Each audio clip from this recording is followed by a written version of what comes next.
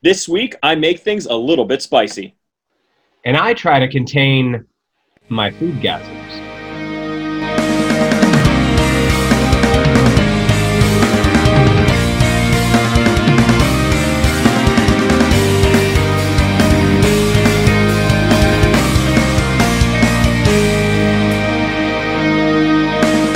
Hi, I'm Kyle, And I'm Garrett. and we watch anime.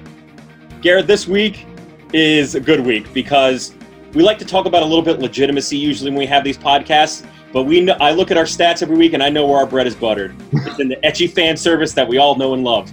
And that's why this week I decided to pick an anime that not only offers fan service, but offers so much fan service that it circles the earth with all of its fan service and then ends back up on fun and comedic and actually really interesting. This week we did Shokugeki no Soma, also known in English as Food Wars. So Garrett, initial thoughts, maybe one or two sentences on what you thought about this week's episodes. Take the original Iron Chef that came out of Japan, put everyone in bikinis, and every week is an epic dish that causes you to mess your pants.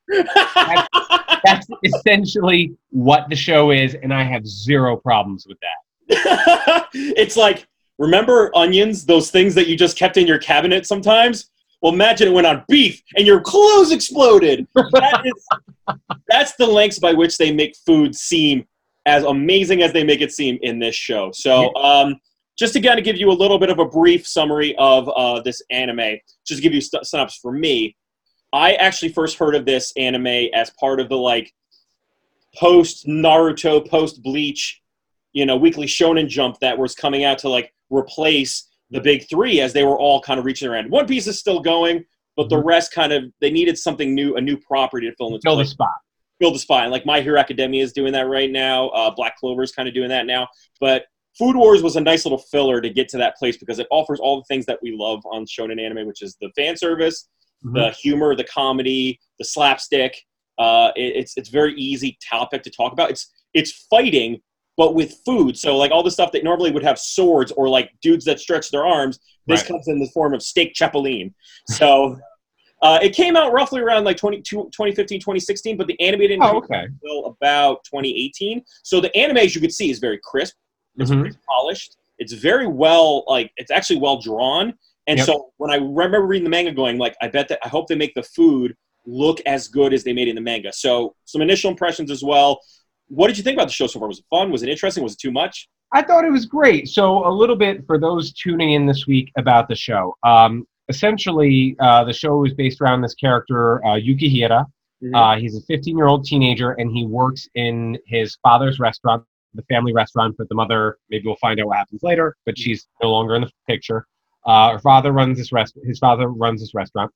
And it's just like a local diner, what they would refer to as a diner in Japan, except the food is exquisite. And his father is an incredible chef, and he's constantly pushing his son, Yukihira, to better himself. And all Yukihira wants to do is beat his freaking dad. And take him to the just diner. Can't do it. Yeah, if he could just stay in the diner, that's what he'd want to do. Right.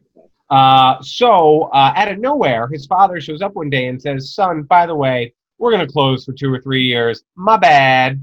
And he just jets. He leaves. He goes, "I'll give you money once in a while." And he gives him $5.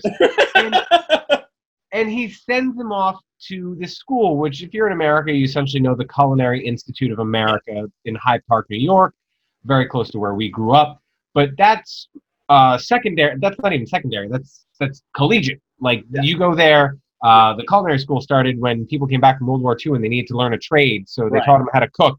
But you start there when you're 18. This culinary school, the Totsuki Culinary School, you start, I think, in middle school. You go to elementary school, your regular school. You can go in middle school, and then you can even transfer in right before high school as well. He rolls in, and everybody's getting out of a Bentley or a Mercedes because all these kids are rich because it's the most competitive school in the country, and so-and-so's father runs the national wholesaler, and this other guy's father has Michelin star restaurants, and another girl's father owns the largest chain of restaurants in Japan, and so on and so forth. And so Yukihira feels a little out of place, and he has to get. I don't know if we should get in this, but we'll go through each episode per episode, but yeah. Right. So now you've got the premise. So he's at this school. So you're clearly going to get some food porn, which everyone loves food porn on Instagram. Right. So why not have it in this? Like, you're going to have the dynamic of high school students battling with each other. It's still high school. We're never leaving high school when we do these shows. And there are more breasts at this school than probably actually exist in Japan. So, funny because and they're all very shiny. Very shiny. They glisten. The mushiest of boobs, yeah. So, and I also think it's really crazy because, when they introduce the school, they're like, this in middle school, we try to teach you all the basics and we drill it into you. And at the worst, the stakes are you get a bad grade. Here, the stakes couldn't be worse. It's like you mess up, you put too much salt in this thing, you're a goner. That's how much these kind of things. Well, they kicked out one kid. So their whole thing is that only 10% of the people who go there graduate, and thousands and thousands of people try to matriculate, but only 10% make it. But at one point, one of the guest chefs is he kicks a guy out because he smells his citrus hair product across the room. And he's like, you dare ruin the food in my restaurant with your hair product. And he kicks him out of the school. So I think what's interesting about this anime is that you would think that the central theme is food and boobs. If you were to summarize this show, it'd be jiggling breasts and food.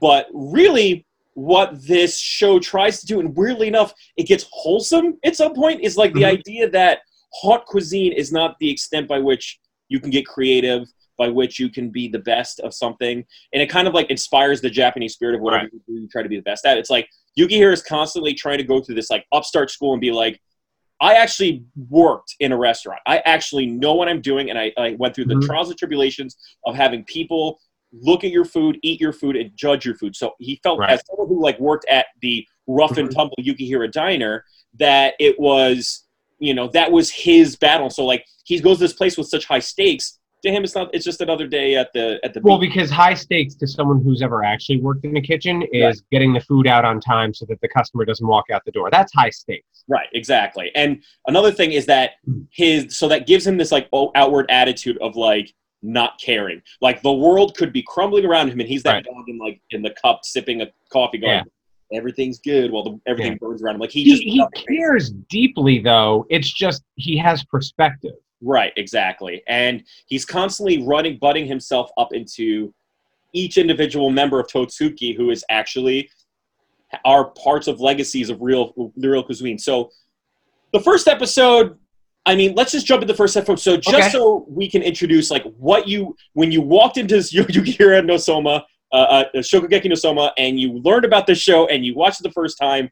We'll jump into the main story, which really didn't start until episode 2. Right. What did you experience learning with the first episode, and what did you take from it? So what I take from it is that I clearly have not eaten enough good meals in my life. Because according to Food Wars, when I enjoy a meal, I should leap to the sky.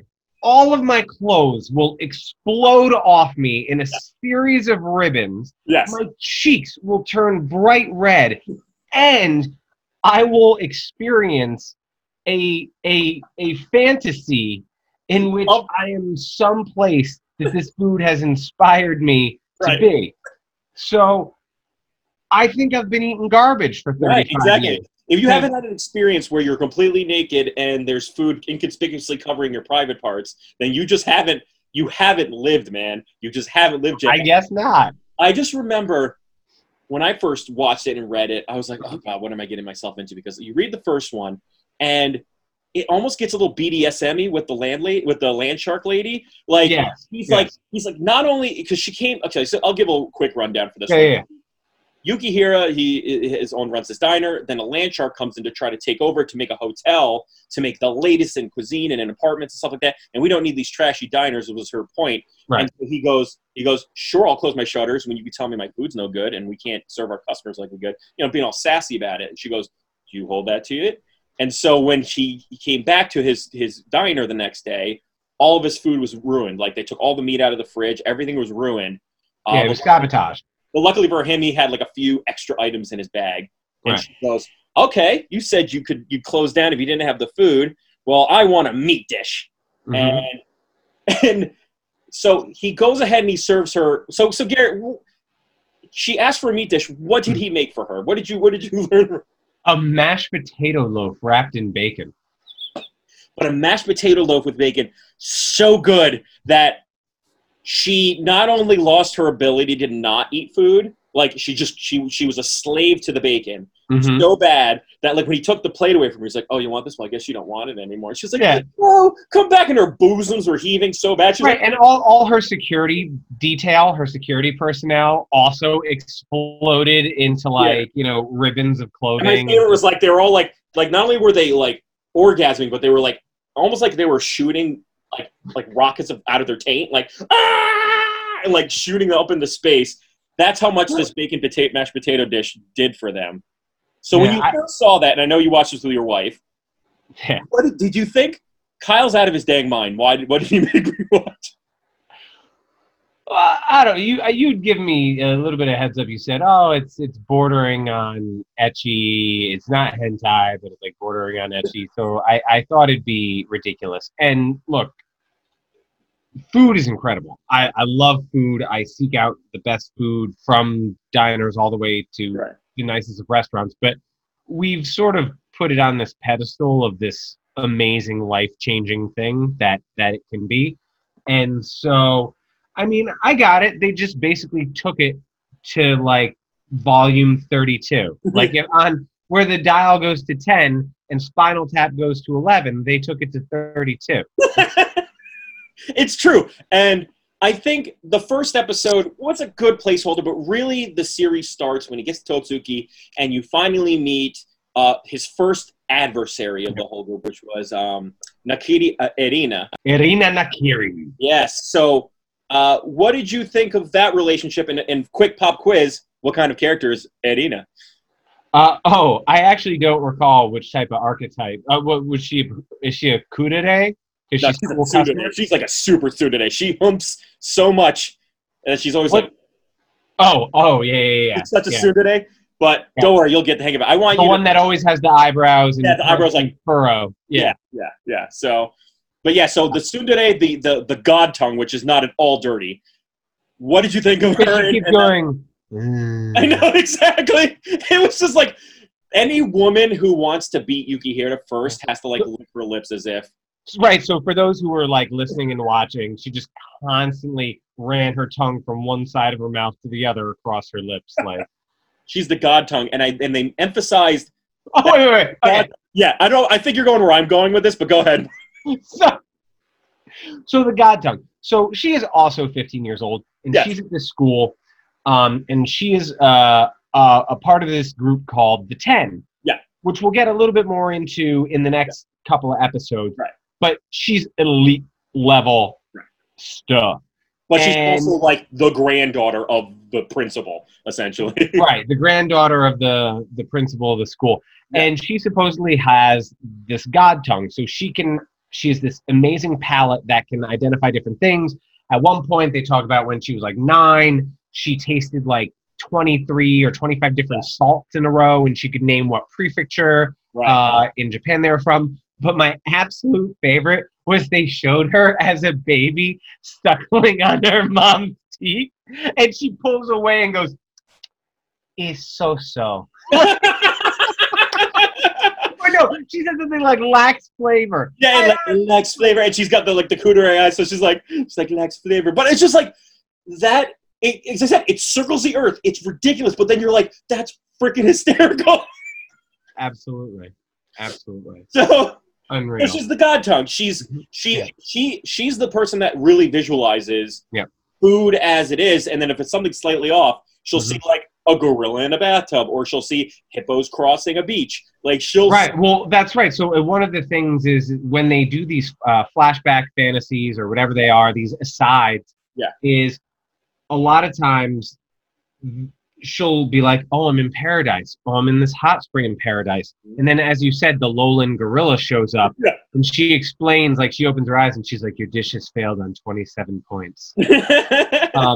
But so Yukihira gets to the school in episode number 2, Yeah. and because she's a part of this group called the 10, which we're not going to get into just yet, she gets to test who can transfer in and out, and she essentially fails everybody because she says, "You have to make a dish for me right now. Main ingredient is eggs," and like 800 kids run away because they're so intimidated by her. Again, Yukihira, as you said, he's very like, meh, why not? And he makes food that brings her to her knees, and she loves it, but she can't admit that she loves it because apparently she's a tsundere. But she doesn't like what she perceives as Yukihira's arrogance. Right. So she says, "You fail," even though she's lying. Yeah. "You fail. You can't come in." But the demon tongue, which is her grandfather or her grandfather, overhears it from the room over and likes that this guy kind of pushed her around and showed her, that she shouldn't be as on her high horse. And he gets Yukihira into the school behind her back. So she's shocked to see him. Yeah. So I think this show set up, the crux of this show is going to be the relationship between these two characters. The tsundere, the queen, the princess that she is versus the rough and tumbling Yuki Hitasoma. And what I thought was interesting about that episode, I think the first episode I was like, this is kind of ridiculous, but I'll give it a shot still, give another few episodes. I think this was a good setup for what the show was going to be about. It was going to be about the two of them and how he was going to basically conquer her stuffiness to get her to like understand that food is more than just this fancy cuisine that she gets. But I remember very distinctly the moment when she told herself, she's like, "I'm a goddess," and she's wrapped in fine silks and like angels are pouring her wine, and then she eats the egg, which by the way, it's like he gave her rice, scrambled eggs, and like chicken jello. And that was the most amazing thing. And this goddess amongst Mount Olympus. No. And also, as she's eating it, these little cherubic angels are like, with his head on it start like manipulating her body and like tickling her with their feathers. And she's like, "Stop it!" That was another thing in the first episode. So Yukihira is a brilliant chef. Yes. But like many chefs and like anyone who is the best in their field, you have to push the boundaries to see what's next. And by doing this, he's always creating something ultra disgusting. Right. And whenever, it's like octopus in peanut butter. And you're like, well, but whenever it shows someone trying one of his disgusting dishes, they get violated by an octopus in their the poor first girl, who, by the way, you'll probably never see again in the show. I've watched the whole thing. She was just there to have her legs opened up, spread eagle, and a peanut butter tentacle was going to come in and go right in between her legs. I was like, "Oh my god, poor girl!" Like, get that. I don't know how that's enjoyable for either of them. So I was just like, "What is this?" And they did the same thing to so first off, the idea that like this woman who apparently can like tell the difference between salt is just brought to her knees by like scrambled egg rice with chicken jello was just an interesting thing. But does like make anything that they do look good. Like everything that's made in the show looks like real food, and it looks really, really good. So and to that point, like partly because of its absurdity, but partly because I love food. Generally, when we do a deep dive on a show, I watch no less than 4, usually up to 6 episodes. And I plowed through 10 episodes. I know. I'm proud of you, buddy. I'm proud of you plowing through. It was like the food. It went down real easy. Yeah. Sort of got spice, you know what I'm saying? So you got to see kind of like the kind of general idea of like Yukihira is always meeting and exceeding expectations through his like no nonsense rough and tumble food, and he does it further and further. The relationship with Erina is very important for the show, but really we then meet another character, and as you know, the harem is starting to build. Yes, right. You got to meet Megumi, Megumi, who is the kind of country bumpkin from the northern area. So like she's like from Akita or like Hokkaido. They make her seem like a real bumpkin. She even talks in an accent that reflects that, even though you wouldn't notice that in the titles. But so talk about what happens to her when you meet her. Which, by the way, I'm going to pop quiz you. Which one do you think she is? I got to go back to my notes to remember the dedes. Yeah, she's a dede. Give me a second. I'm going to pull. Would you say she's closer to? Would you say she's closer to Altuna, or is she closer to the librarian? Librarian. So she is. That's correct. She's the Dandere character. She's the Dandere. Okay.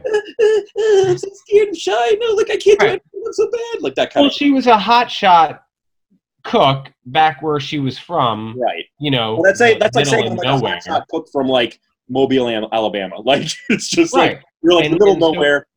And she comes to this cooking school. She's incredibly bashful, and she just wants like to fly under the radar and do her work. Yeah. So when Yukihira gets into the school, the principal, the demon tongue or whatever he is, he says, "Oh, here's this new transfer student, and why don't you say a few words, Yukihira?" And, you know, this is the most prestigious school in all the land. There's like 80 graduating classes. It's been around for like 80 years. Yeah. And he says, I see this place as nothing but a stepping stone, one. I don't intend to lose or be shown up by people who've never worked in a real kitchen, two. And good luck. I look forward to being here with you all. And so, and good luck to you all in second place. Like, and everybody's like throwing stuff at him as he's walking away. And he's like that, and he sees Irina backstage, and she's like, "What are you doing here?" And he's like, "I don't think that went so bad. How about you?" Like she's constantly like trying to tsundere the hell out of him, but he's just constantly like he's like Teflon. He's just like, yeah, I don't care. Like, who cares? Because like all the pomp and circumstance just like flies over his head. Right. So Megumi then gets paired with him. And, right. So they get into their first class in The Chef That Doesn't Smile, episode number 3. French chef, blonde. One of the things that confuses me about anime is I never know when they're telling me that there's a lot of blonde and redheaded Japanese people, or am I actually supposed to believe that this is someone from a different country? In this case, the chef has a French last name and he's blonde, so he's legitimately supposed to be a white guy. Right. But anyway, so the last person in the world that she would want to get paired with is Yukihira, because if she wants to fly below the radar and just do her work, and this guy is like, everyone's shooting daggers out of their eyes, you know? And they even sabotage their meal because...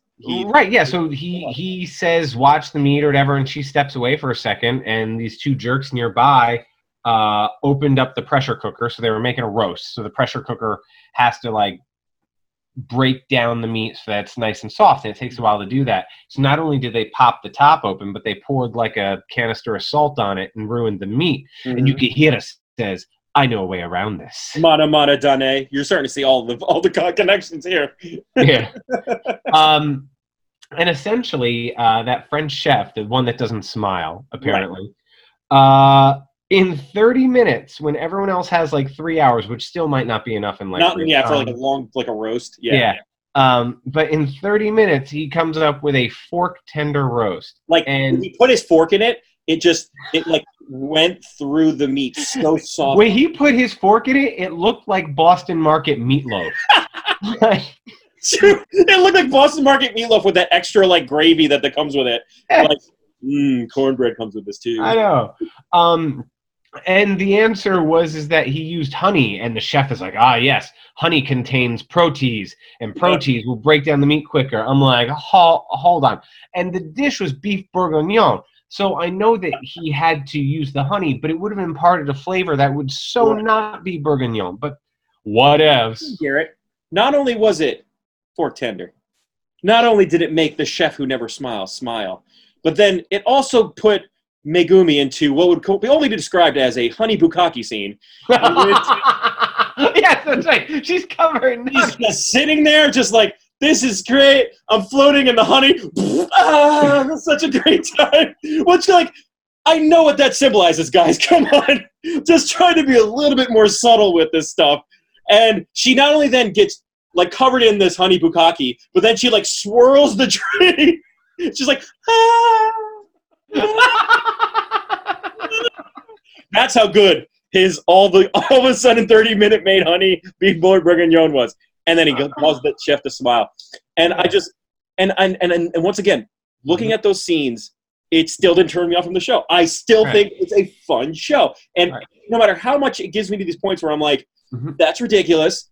Stop doing that. I still go, you know what? I'm still having fun with this. It's still and he doesn't make a dish that I think is like total ridiculous. Like there's no twist serve of thing that's, like, not even close to possible. The fourth episode's dish, my wife and I are like, that's disgusting. Yeah. So in the fourth episode, Yukihira is now at the school and he has to find his dorm. And as he's walking to his dorm, which for whatever reason, there's no public transportation, he has to hike up a mountain to his like dorm castle. Yes, we get introduced to the Polar Star Dormitory, which for those listening is like where all the bums go. They basically put all the bums in this one room. You see like traditional Eastern hotels. You see Western style, like beautiful hotels over there, but like they get the shack with like tubes that you can talk into. But well, it's a shack, but it's still a mansion. It just hasn't been updated since 1932. Yeah, but also, and it's big enough to hold like what is 12 kids in a house model. Yeah, they have a good kitchen. But anyway, so as he's walking up there, you see a leaf of paper fly out of his instructions, and so he gets there, and the house mother says, "You're only allowed to stay here if you make me a dish. You are allowed to bring whatever ingredients you want." And he's like, "What? I did not get these instructions." And she's like, "Well, I guess you're sleeping outside tonight." And he goes, "Well, what do you have in the kitchen?" She's like, "Oh, just spare leftovers." And so he puts together this dish, which is like a hamburger. It's like this disgusting looking hamburger with a gelatin over it. And she's like, that we only had a gram or two of meat. How did he make it look so thick? And apparently there was canned mackerel. Canned mackerel. And he made a mackerel hamburger. And my wife and I were like, that's disgusting. But he was made by Yukihira Soma, Garrett. Because Fumio, who's the house mom, was like, "Come on in!" And it reminded her of the time when she's busty and had this real erotic moment with a young man back in her day. She is this old bat, and it makes her back to like 16 years old when she's like getting out of the water behind a shack next to a dude, and she's like, "Do you know what I want to do next?" And you're like, ah. And when she wakes out of it, she's like trying to smooch with him, like, It's like, it's ridiculous. Once again, ridiculous, but I can't stop. It's funny. It's entertaining, and like you just gotta like, you gotta give it. It's very tongue in cheek. And then finally, what I wanted you to do, because I told you can get through like 5, you could if you wanted to, but I wanted you to get to at least 7 so you can see what a shokugeki or a battle would look like. So now we are then introduced to a new archetype that you've never met before, her name is Ikumi Mito. And she is what would be known as a gal character, but I'll explain that in a second. But what did you find from Ikumi Mito? Ikumi Mito, so her family runs like the biggest meat wholesaler in all of Japan. So she's known as like the meat aggressor or something. I love everybody gets like a random title, and it's just like you're the meat. But so basically, like she gets to bring like perfectly marbleized Wagyu beef to like every competition, and she wins because she has the best product. But Yukihira, that's like offensive to his nature because to think that you can just buy your way into having it. Inexplicably, she's almost always wearing an American flag bikini top, and also Daisy Dukes with the top button opened, so she's got barely any clothes on, essentially. Right, because the V of her shorts bring you directly to her vagina. Correct. Is essentially what it is. Gutter formation. Now, to kind of give you an idea what her archetype is, and you're going to see these in a bunch of anime and in harem anime, they're usually like the 8th or 9th woman that you'll meet is what's known as the gal character or Gadu characters. And there's actually anime based on this character, and it comes from there's a fashion district in called Harajuku, and you know the Harajuku girls, which came with Gwen Stefani, the dancers, and Harajuku is like the fashion center of Japan for young people. It's like where young pop culture is. But one of the big things they like to do is wear very bright makeup and very dark skin, and they bleach their hair blonde.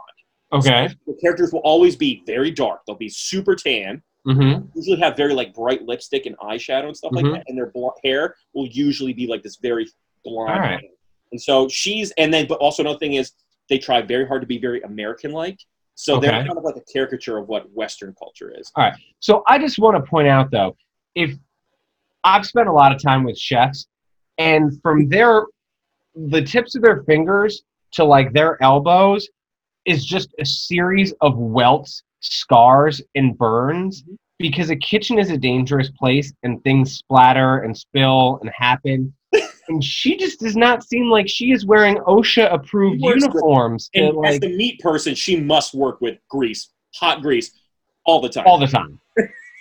Seriously, stupid. She's like, hi, they're hot stuff, and she just like boils all over her. I am Mikumi. Oh. She's like constantly. Do you have any more ointment? Oh. Yeah, she's constantly spraying on Bactine, just like. So that's a good point. Yeah, she's not very OSHA certified for her food. But this is your first introduction to a shokugeki. So tell me what they end up into a shokugeki, but I want you to kind of bring up what that is and why he got into that position. Right. So this is actually the second one you see. Yeah. Because it's his first one. His first shokugeki. You see a different one.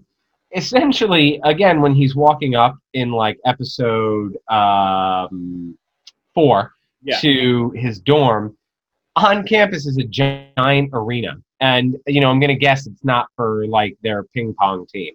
And essentially, it is Kitchen Stadium. It is a battle arena, and they are called Food Wars. But there are, you might have to jog my memory, there are 3 things necessary for a food war. This may or may not be out of order. I'll help you out here. But you must have an actual aggrievement. You must get 3 judges to be willing to judge it. And what was the other one? Okay, so you got 2-ish. So the one is that you have to have an odd number of judges. So there could be 3, 5. But there has to be a winner because there has to be an odd number. 71, whatever. Yeah. The second thing is that there has to be a committee person that approves it. So you have to have someone who's a teacher or principal or committee member that says it's okay. You can't just be like, oh, I won, I win everything, and like you didn't talk to anybody about it. The third thing is that both people have to agree what the rules are, what's at stake. So you can't just be like, I kill your parents, and then like you're like, no, I'm not letting you do that, and like it's good. Well, I got you a food war, and my Chapeline is better. So, yeah, that's so how did he get into this? So essentially, the first food war we're introduced to goes back to Irina Yakiri. Yeah. And she is all about progress for progress' sake, whether that's good or bad. And just like in our high school in America, there's extracurriculars. You know, there's yearbook club, there's drama club, there's all these clubs. So at the cooking school, there's these different clubs. One in particular is like the stew club or the chowder club. Chunko, yeah. So that's traditionally like what sumo guys make for themselves. Yeah. That's why he's very big and sumo-like. It's like a stew that you just keep throwing stuff in, and the water just keeps boiling, and so the broth constantly changes, but it's mainly like lots of vegetables, making them fat and big. Yeah. It's called chunko. So Irina basically wants to get rid of these guys because to her the food is not refined and it's not worthy of their school. Right. So she beats this guy, and after she beats him, she makes a phone call, and a wrecking ball destroys their clubhouse. I'm like, these stakes are big. Better not screw up that langoustine. What he did, like a langoustine like soup. Better not screw that up, otherwise. So Yukihira is, you know, looking around at like the bulletin board at school, and he sees all these different clubs that he could join, and one of them is the Rice Bowl Society or Bowl Sock. And I didn't really think about that name until you said it out loud. Like I'm reading, I'm like, oh, it's the Bowl Society. That's Bowl Sock, right? And then like you're like, when you say it into an English speaker, I work at Ball Sock. So it's low hanging fruit.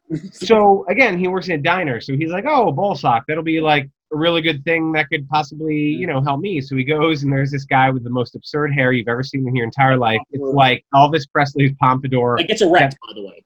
Like, he's either sad or like... Right, because Miss Mito takes the cleaver out of her, like, thigh holster and chops his hair off. But anyway, yet again, this rice bowl society is something that Irina finds offensive, and Miss Mito, Nikumi Mito, says, let me handle this one. So I just want to get back to this. Irina is a part of this group called the 10. Yeah. And the 10 are the 10 highest ranked students in the entire school, regardless of age. Right. One thing that kind of kills me is they say, oh, well, their decisions are even above teacher decisions. Teachers have to do what these students say, which I think is stupid, and I don't think any school would ever do. No. But yeah, so she's a part of this. And Yukihira finds out about this, and he's like, oh, so how do I become a part of the 10? And, like, one of his roommates happens to be a 7. And he's like, oh, you're a 7. If I beat you, am I in? Am I the new number 7? And the guy's like, slow your jets. Slow your jets, bud. Yeah. So Nikumi comes to this bull sock meeting and is like, we're going to destroy this place and knock it down and turn it into something that we want to turn it into. Yeah. And she says, the only way you can stop me is if you beat me in a challenge.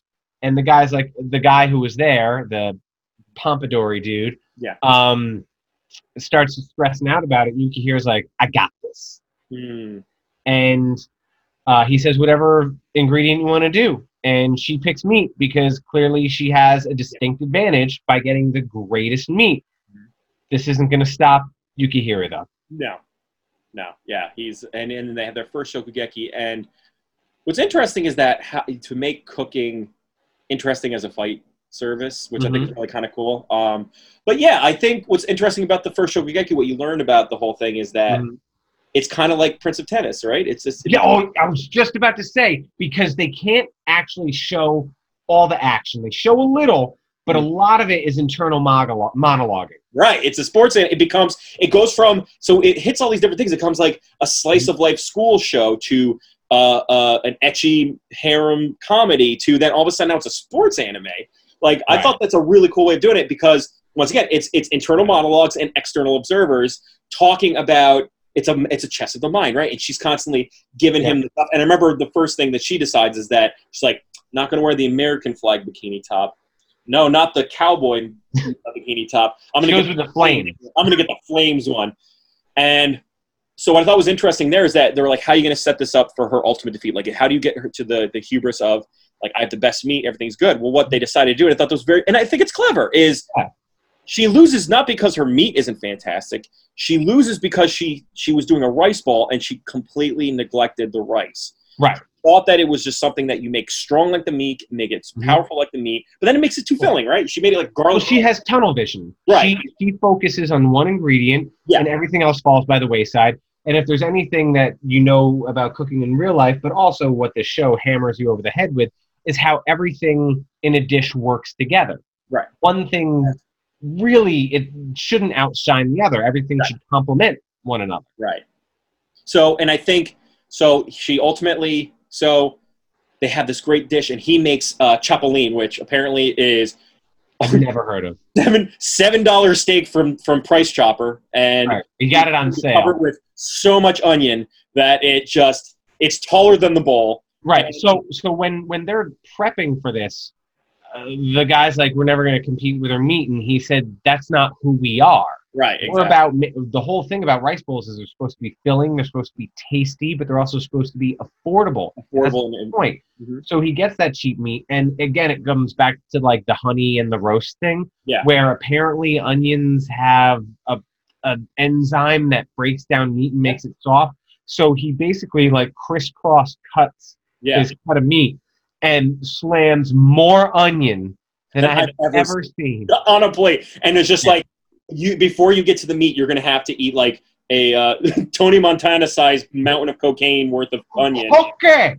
And you're going to have to get the whole thing before you get to the steak, because that's how much onion he made you eat. And then, but like, he also made sure that the sauce was good, and that it complemented the rice, which was supposed to be acidic and refreshing, not heavy. So like I thought that was really cool that they show that like, you know, I can give really cheap meat, but as long as the dish is complete, then it doesn't really matter the quality. And so first off, I have two notes about this battle. The first is when they try to make her seem like she's the butcher of all butchers.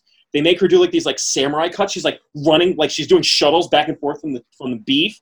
And like you're looking at the actual cuts, and like I'm like an actual butcher would tell that woman to stop touching that. Right. I think because it's like it's cool for a samurai on like a show to like cut in those strokes, but like what are you cutting? You're making like, weird Megumi is like, look at the detailed way in which she butchers the meat. It's like like I'm like that's very inefficient. B, I don't know what you're cutting. You're scoring the fat in a weird way. But the second thing was I want you to explain when she lost. She took the bitter herb of defeat. Okay. What did it bring to her, Garrett? What did Yuki what foodgasm did she experience when she did it? Oh no, you're gonna I don't remember because I flew by this episode. I don't remember her foodgasm in particular. So she eats it. And it's so good that it reminds her of her childhood, in which her mother gives her a teddy bear, and her like rips apart her teddy bear and is like, "You got to be brave and strong, and you know, the world's gonna eat you up." And she's like, so now like this girl's going to like a real PTSD trauma moment, but then it ends with her like naked in a bowl of rice, going like, "Ah!" and like, and it says "bowl" in the back.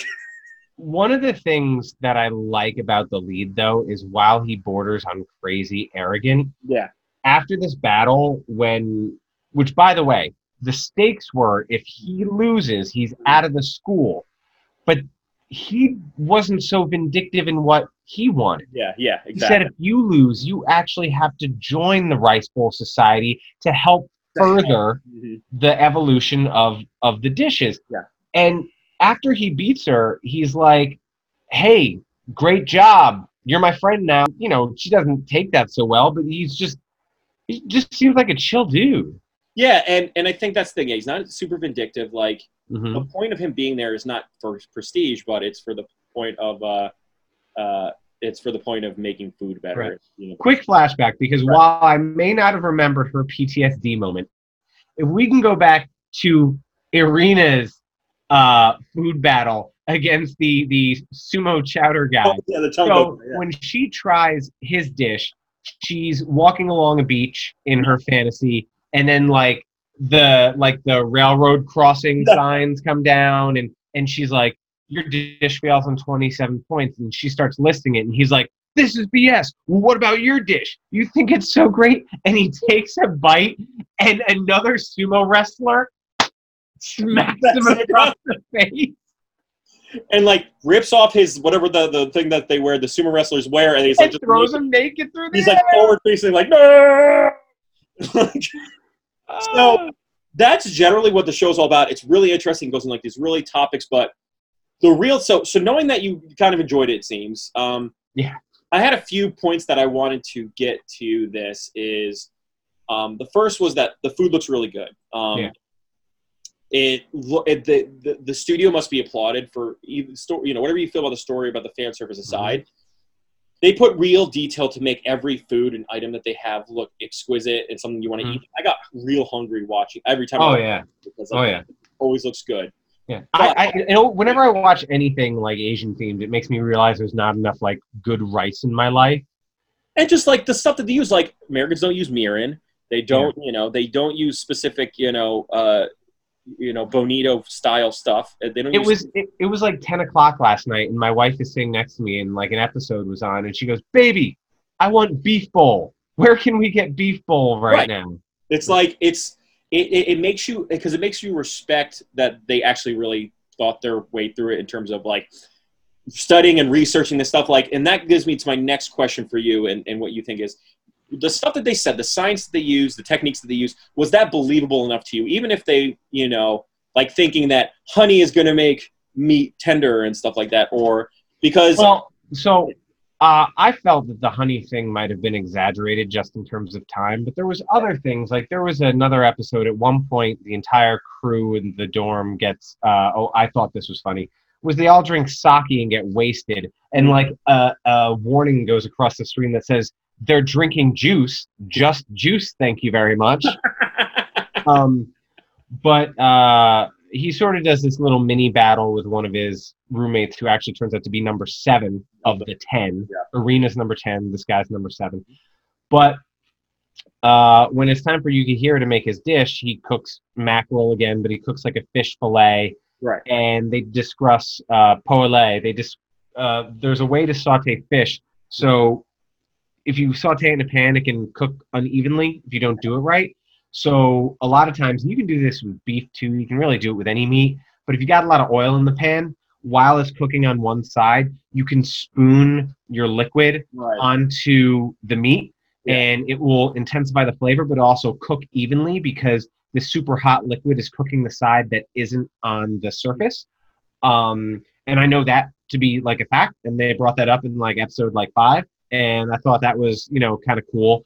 Although the fact that they're at a cooking school and everyone's been there for 3 or 4 years, and when the super talented character reveals how Yukihira did it, everyone's like, how did you know about this? I'm like, that is about day 3 or 4. Yeah, you should know about putting butter on, scooping butter on steak. That's like, that's like day 2 or 3 of baking. Yeah. So, I think ultimately our tagline for the show is going to be like, food porn or real porn, because I think for me this show with it's kind of like almost wholesome story. Just hits you in the face with those dual sensations, right? It hits you those dual sensations of really good looking food and like really cool looking techniques, and like you actually like almost have experience it with this just like unnatural and uneven amount of fan service, and like kind of actually almost distracts from how good it is with that. Right. I like it though, because I kind of think that maybe if it was all about the food, it'd just be too much about the food. Right. And I mean, really, I know it's still on TV, but can you watch 15 years of Top Chef? Clearly some people are, but it's sort of, it softens it because it can get so serious and heavy handed on that side that when they're like, here's a breast, you're like, oh, it's okay to laugh again. Yeah, and it treats the sexuality almost as a comedy, less than a like an ecchi way of making you like kind of get hot off of it. Like you're just it's supposed to be really funny, and like it's this comedic when everybody gets naked and stuff. So I mean, you kind of and then they all share baths with one another and massage each other, and I'm like, it's like it's supposed to be like it overdoes it to the comedic sense, and I think that kind of softens the blow a little bit. But I think the last question that I had with you upon reading this is that, although the spirit of it is good, and although the central message of like you can be a good chef as long as you have a heart in it, do you think that's really true, or is it really blowing smoke up your butt that like if someone came up to me and made a beef bowl out of A5 Wagyu beef and I came in with $7 Stop and Shop, I don't care how much onion to pile on it, that's not going to be any good. But do you think? Well, that's why they had to talk about the rice, because she gave them one good ingredient, he gave them a complete dish. Right. So her meat was probably better than his meat, hands down. But he had a fully rounded dish. And is this a realistic underdog story is what I'm really asking. Like, is this... Sure, because the whole thing is, and later on in episode 8 or 9, he kind of meets someone, again, who's like 15 years old, and he's like, I've been working in my family's kitchen for 8 years. You're like, child labor laws. Yeah. But there are things that you learn. Look, I have not gone to culinary school. I know a lot of people who have. And it's one of those things where you could learn more in 6 months in a kitchen, in the right kitchen, than 3 years at a school. Or really, honestly, a lot of the best chefs have been to culinary schools, but if you really want to be a chef, you could fly to France and you could literally peel vegetables for minimum wage. And that's where you're going to start. Yeah. Or you might not even start there. Right. You might start as a dishwasher. Right. And then maybe you'll be garde manger and you'll be putting the salads and the desserts together. And then maybe you'll be the grill guy, or maybe you'll be on saute station, which, this is not stuff that regular kitchens have, but when you have like a fully functioning multi-arm kitchen, everyone's got their role in order to put these dishes together. And you just sort of raise up Your the level. hierarchy. So yes, I mean 15 is super young, but let's make it more realistic. Right. If he was 18 and he had been cooking and his father was super talented, Right. and he'd been cooking beside his father since 15, of course, growing up in his home, making dishes at his house, Right. since he was 8 or 10, Right. hell yeah, he could compete with Yeah. people who just went to a cooking school. Hell Right. yeah. Yeah. And I think the where I feel the unrealisticness happens is that they make food seem like power in this world. So much so that when you see Yukihiro Soma's dad go off to be a chef somewhere in New York or what, it looked like I don't know where he was. He was somewhere in the West, and he said was in New York. He was like in New York, right? It was so good that a Buddhist monk decided that he was leaving his faith forever because he wanted just one bite of Yukihiro's father's dish. And so I don't know. It's just one of those things that's like they make it seem like if you are a good chef, you have power in this world. But they're celebrity chefs. They usually get a lot of money. You can obviously get a lot of opportunities, experience. But like, do I think that they run the world and can like knock over buildings no problem? Like, no. I think they're fantastic as part of this show. So well, because every great chef probably has like someone who's in finance who's bankrolling their whole operation. Right. Exactly. And and a chef's only going to take a restaurant or stay with a restaurant long enough that it inspires them. So yeah, and that's not romantic, but this is kind of the way it is. We've really over the past 20 years romanticized the profession of a chef.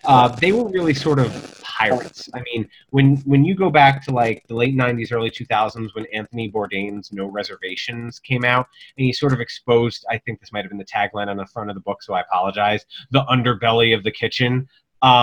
It sort of showed it was kind of a rough place to work, and it still is. It's super misogynistic. It's like it's just it can be really rough. And again, where it started was a lot of these chefs, like who went to Culinary Institute, when they came back from World War II and they didn't have any skills, they built. It was first in New Haven, Connecticut, and then it was in Hyde Park, but it was just people who couldn't do anything else. Right. And a lot of, you'll find, and I'm sorry, I don't mean to offend anyone out there, but a lot of times, like, there's always this ongoing battle forever between what's known as the front of the house and the back of the house. Right. So the front of the house is the waiters, the bartenders, the people who show face with the clients or the customers, and they always make more money. And then there's the back of the house, which is really why people come, right? Because they're supposed to come for the food, and they always make less money. But a lot of times, chefs can be surly. There's a reason why there is a stereotype of the French chef that'll throw a knife at you. Throw plates and stuff at you, yeah. And throw plates. And don't get me wrong, I've run into those people, and they're not super successful. But that's, it's. But over the past 20 years, we've made it to a thing where, like, rich kids are like, Mommy, Daddy, send me to a $45,000 a year culinary school. When again, I'm sure you learn amazing things at the Culinary Institute, any of them. But you could also learn the same things if you went to the right restaurant and you got a minimum wage job and there's money coming in versus money going out, even if it's not a lot of money. Right, exactly. So I think one thing to button off is, as we normally do, is we give our Weeb and Noob score. And what that score symbolizes is, how important is it to an avid watcher to watch this? Can you kind of put it a little bit? Is it something that's really important to kind of mirror yourself to it? Or as a noob, which is your score, how hard is it to watch? Is there barriers to entry? That kind of stuff. So for me, I would give this my Weeb score of 8.0. So I would say this is a good anime. It really leans into fan service. You could put it away for a little bit and still come back to it and just have a good time. Like like you said, it's an easy watch, easy to get into. You can come in for a few episodes and then put it away for a couple episodes. It doesn't have so much emotional attachment to it like other anime can get to. I think that it's just really well done. It's very well drawn. It's very well animated, and I think for that reason alone, you should watch it. But don't feel like it's like it defines you as a person, like that you No. have like, oh, I'm this style. I'm not. There's no like I'm a Yeah. cooking fighting genre etchy kind of fan. Like you It's candy, it's popcorn, it's soda, it's fun. I give it an 8 as well. Mhm. It's just barrier to entry. If you're not into etchy, if you don't want to see boobs flying at you, but other than that, like you could hop in. There, I think there's like something like 60 episodes or whatever. Right. You can probably hop in wherever you want, and you probably have a good time. Yeah, And even if you think it's absurd, you're gonna laugh, and you're gonna be like, hey, I can't believe I'm watching what I'm watching. But you're still gonna smile when you do. Mhm. I always found myself laughing, no matter how absurd it got. I still found myself interested in the outcome of the Shokugekis, as Mhm. well as finding myself laughing, even when as crazy as it is. So, For sure. You watched 10 episodes. Would you still watch Shokugeki no Soma Food Wars now? No. Yeah, man. I think I'm gonna put it on in the background while I do some work after we end this Zoom. Awesome. That's great. So, as much as I hope that Garrett enjoyed this property, as always, it really helps us to hear your thoughts. Mm-hmm. Was Shokugeki no Soma Food Wars something that you really enjoyed? Was it funny? Was it a simple good time? Did the food give you foodgasms yourself? Did you find the ever jiggling breasts so distracting that you didn't want to watch it? We really want to know, because we want to continue the conversation, because much like Garrett, we want to make sure that we're diversifying your portfolio, making you experience something new, and going past the stuff that might turn people off and give it a go to get to the other stuff that goes to it. Mm-hmm. Once again, as always, we want to make sure that you follow us on Twitter with the handle at weeb_nude on Twitter. You can also find us on our YouTube page, as well as we are hosted on anchor.fm. So look for us there. As always, we want to make sure that you guys have a fantastic night. Any last minute thoughts on this show, Garrett? No, man. Just gotta say, quick safety advisory: don't fry anything in a pan in a bikini. That's correct. I don't blame you at all. At least button that top button on your Daisy Duke. But with that in mind, hope you're staying safe out there and staying healthy and happy. Otherwise, have a great week. Take care, y'all.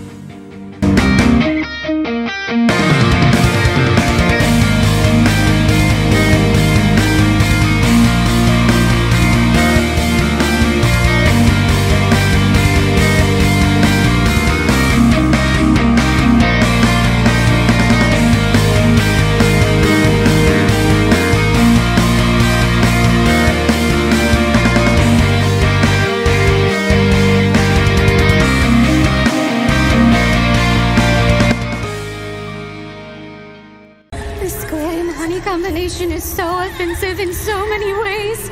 It's as if my entire body is being violated.